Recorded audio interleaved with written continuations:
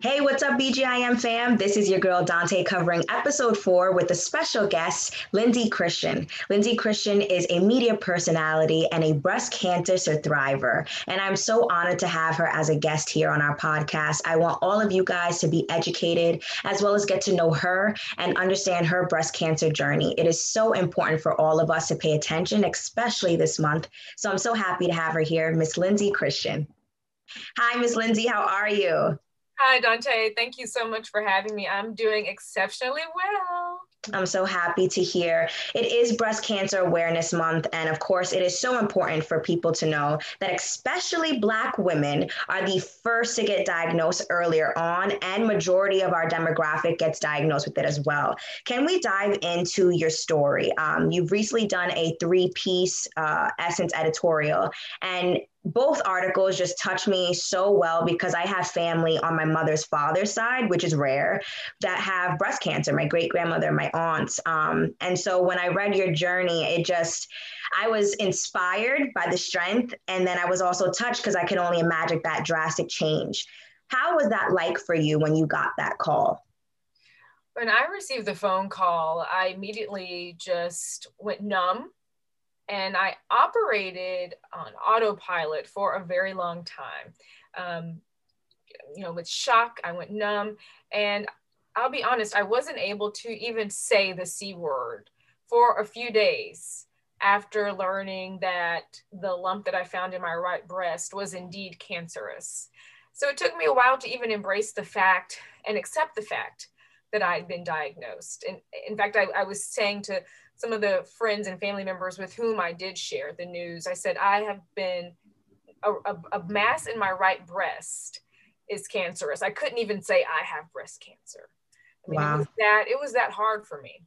It was, I mean, it's hard to articulate.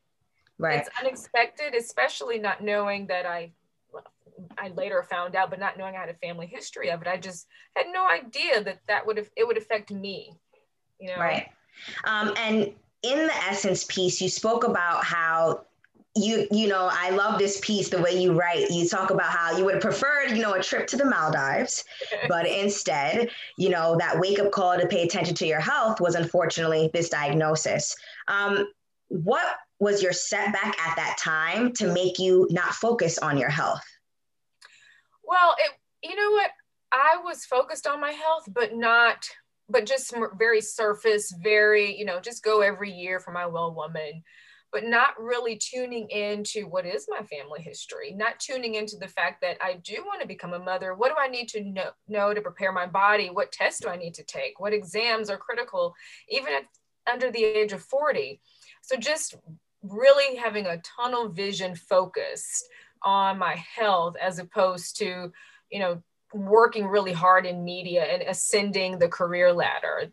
God's plan was completely different from my own, which is why he often laughs and we'll change our plans. But we have to remember they're not ours, they're his. So this was part of his plan. Right. And it's so crazy because our past few episodes have been about that, about letting go of control, just following the journey that he's put us on. And I related so much to this whole entire process of like, do I put my life on pause? Because media, we know that this is such a ever-changing industry. You kind of got to be hustle and bustle. So when I saw how you spoke about how, you were just waiting for that big break, you were so close to it and you just kept putting it on the back burner to start a family. I related to that so I just related it on so many levels. You know what I mean? I'm 27, so I know that I teeter totter between my own ticking time bomb as well as I'm not there yet. I have so much to do. And your story really inspired me. Can we talk about how that process was for you to have to go through, your removing the uterus and all of that, the hysterectomy, and that feeling when that realization of I may not be able to have kids? So the good news is that I'm only removing ovaries and fallopian tubes, and prayerfully, if everything's okay, the surgeon will keep my uterus. My uterus will stay intact. So Awesome. I will have an opportunity to carry a child via the eggs that are harvested right now. So there is a glimmer of hope there and a glimmer of optimism. But as you know, for any woman to have to live without parts of her reproductive system is emotional. Mm-hmm. I worked so hard in New York City and New Jersey area to climb the ladder to make a name for myself, which took years. And I was so close to getting like this really cool job that I had been working very hard to get.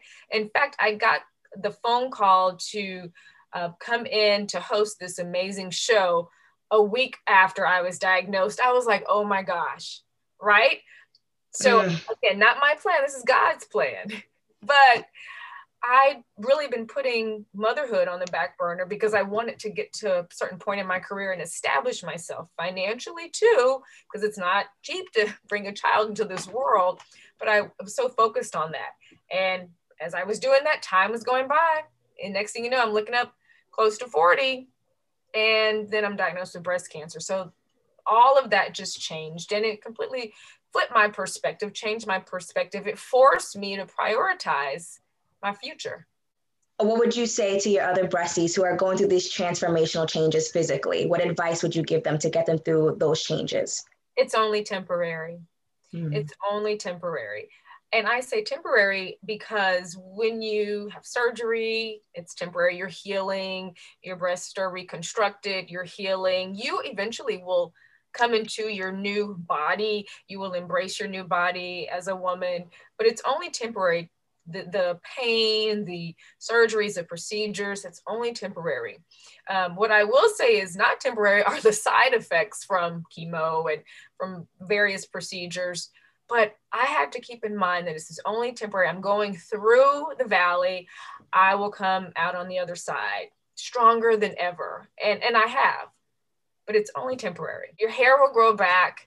Yes, I know, if you have to remove ovaries, those don't grow back, but just know that there are some other options. You can discuss options with your medical team about how you can become a mother. I know this might sound like TMI, but my plastic surgeon, who keeps it real and is so honest, he said, just because the child doesn't come out of your vagina doesn't make you any less than a mother. You can mother a child through surrogacy. You can adopt. You can become a foster mother. There are so many other options beyond traditionally having a child, from your womb. So, just having encouraging people around you and supportive people around you, positive people around you, that helps too. So I would say just know that it's temporary and to keep a really positive circle around you. I love that. And I feel like I am getting strength from you. You seem like such a centered and strong woman. And I know very often, it's such a Black women are so strong, but just the way that you just are, you're thriving through this. You really are a survivor, Lindsay. And it's just amazing to see firsthand right here on this chat. Can you tell me where Survivor and that platform, that name really came from?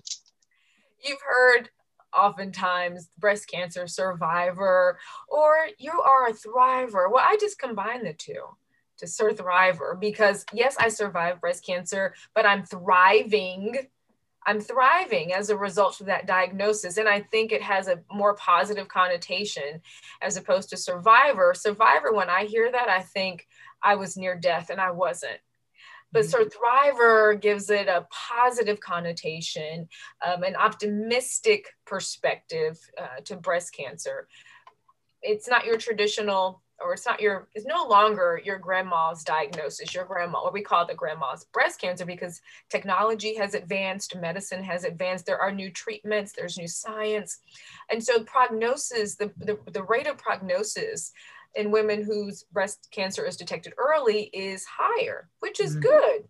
That's why I'm preaching to the choir. Early detection will save your life. Get your mammogram, get those tests now, because it will increase your lifespan. I love that. And where did breasties come from? I think that probably is my favorite of all. I learned that through another breastie. I was like, oh, she said, oh, hi, breastie. I said, what is a breastie? I said, oh, just women who are breast cancer patients and or survivors who just find support within our own community. So we're breasties.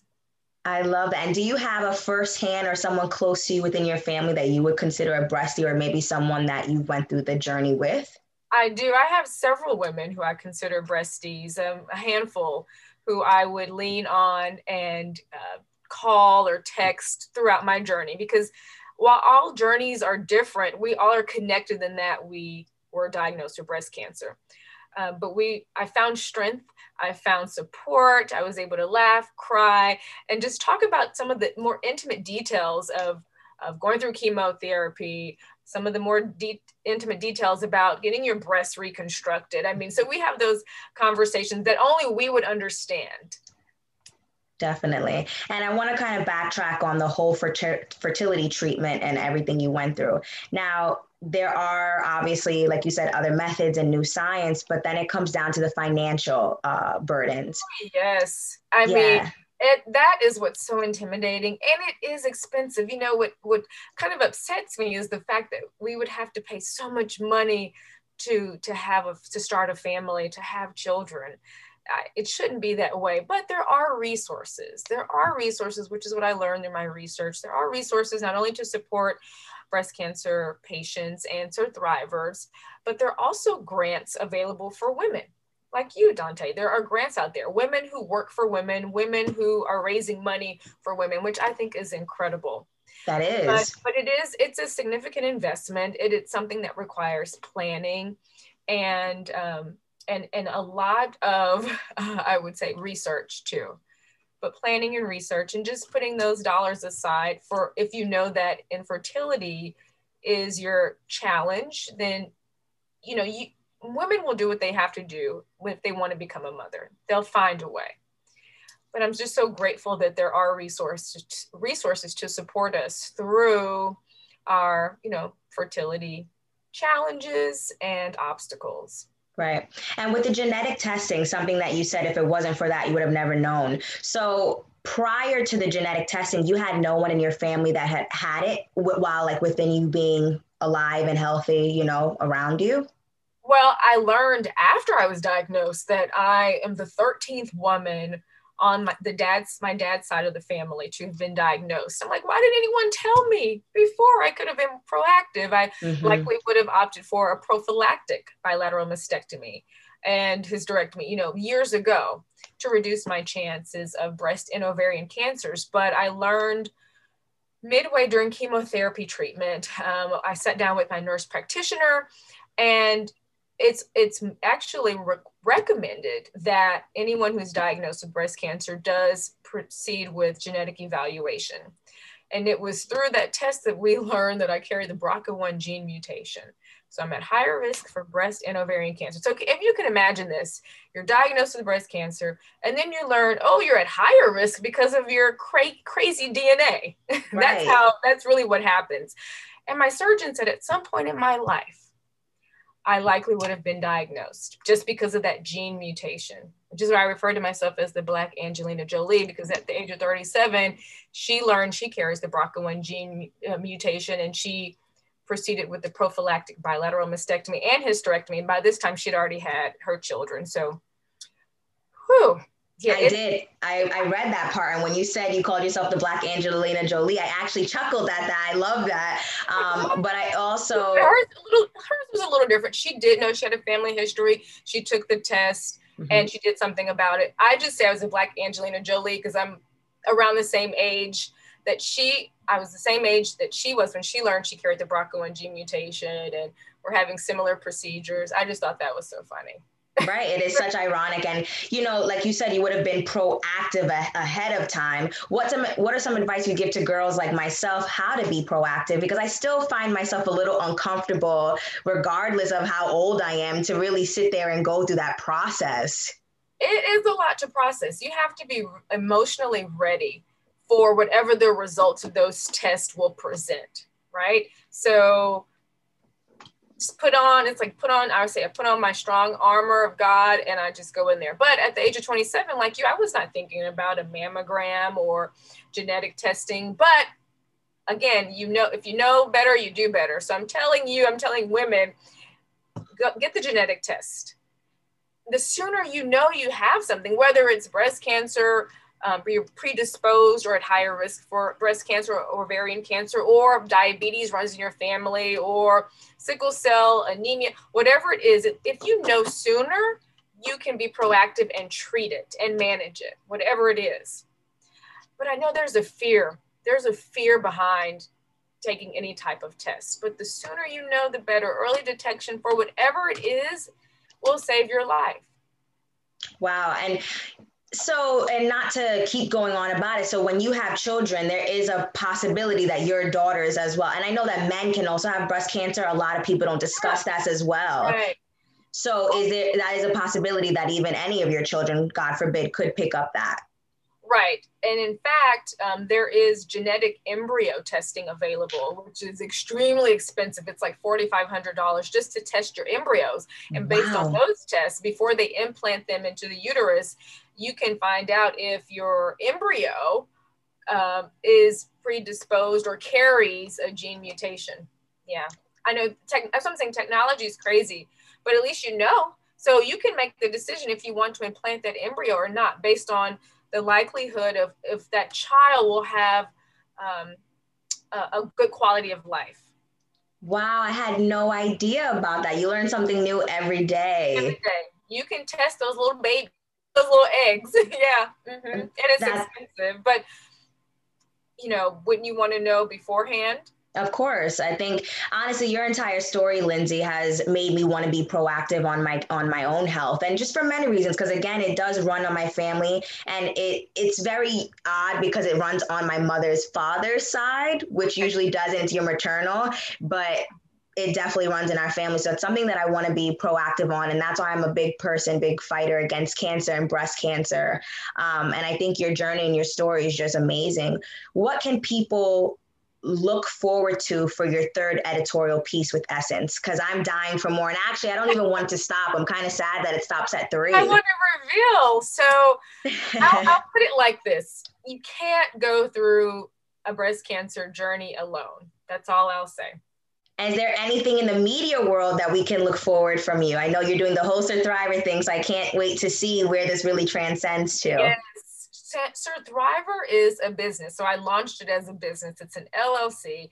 The idea is that I'm able to leverage my media experience and combine that with my personal health journey to inform, inspire, and empower women through content, collaboration, and conversation. So the content via essence.com articles. I will be appearing on Revolt Black News this week, which is Thursday evening. So just continuing the conversation. I'm collaborating with brands like Indique Hair Extensions to give away free wigs to breast cancer survivors. So continuing the conversation, empowering women, encouraging them to truly own their health beyond breast cancer. That's ultimately what it's about. But I'm just so excited about the media moments I am blessed with, so that I can talk about it on a larger level, on a national level, global level. I was invited to speak on a panel that it's a webinar panel about breast cancer, but I know the audience is in like Nigeria. So it's been just amazing. And I'm just overwhelmed, but so grateful, because I know I'm on an assignment for God to help women. Yes. And like you said, it's when you give him a plan, he's going to give you one. He's going to laugh at us and look at this plan. You're being on conferences and panels that are international. That's bigger than you would have ever thought. That's right. His plans are bigger than what we have for ourselves. Amen to that. Thank you so much, Miss Lindsay Christian, for being a part of BGIM Podcast Episode 4.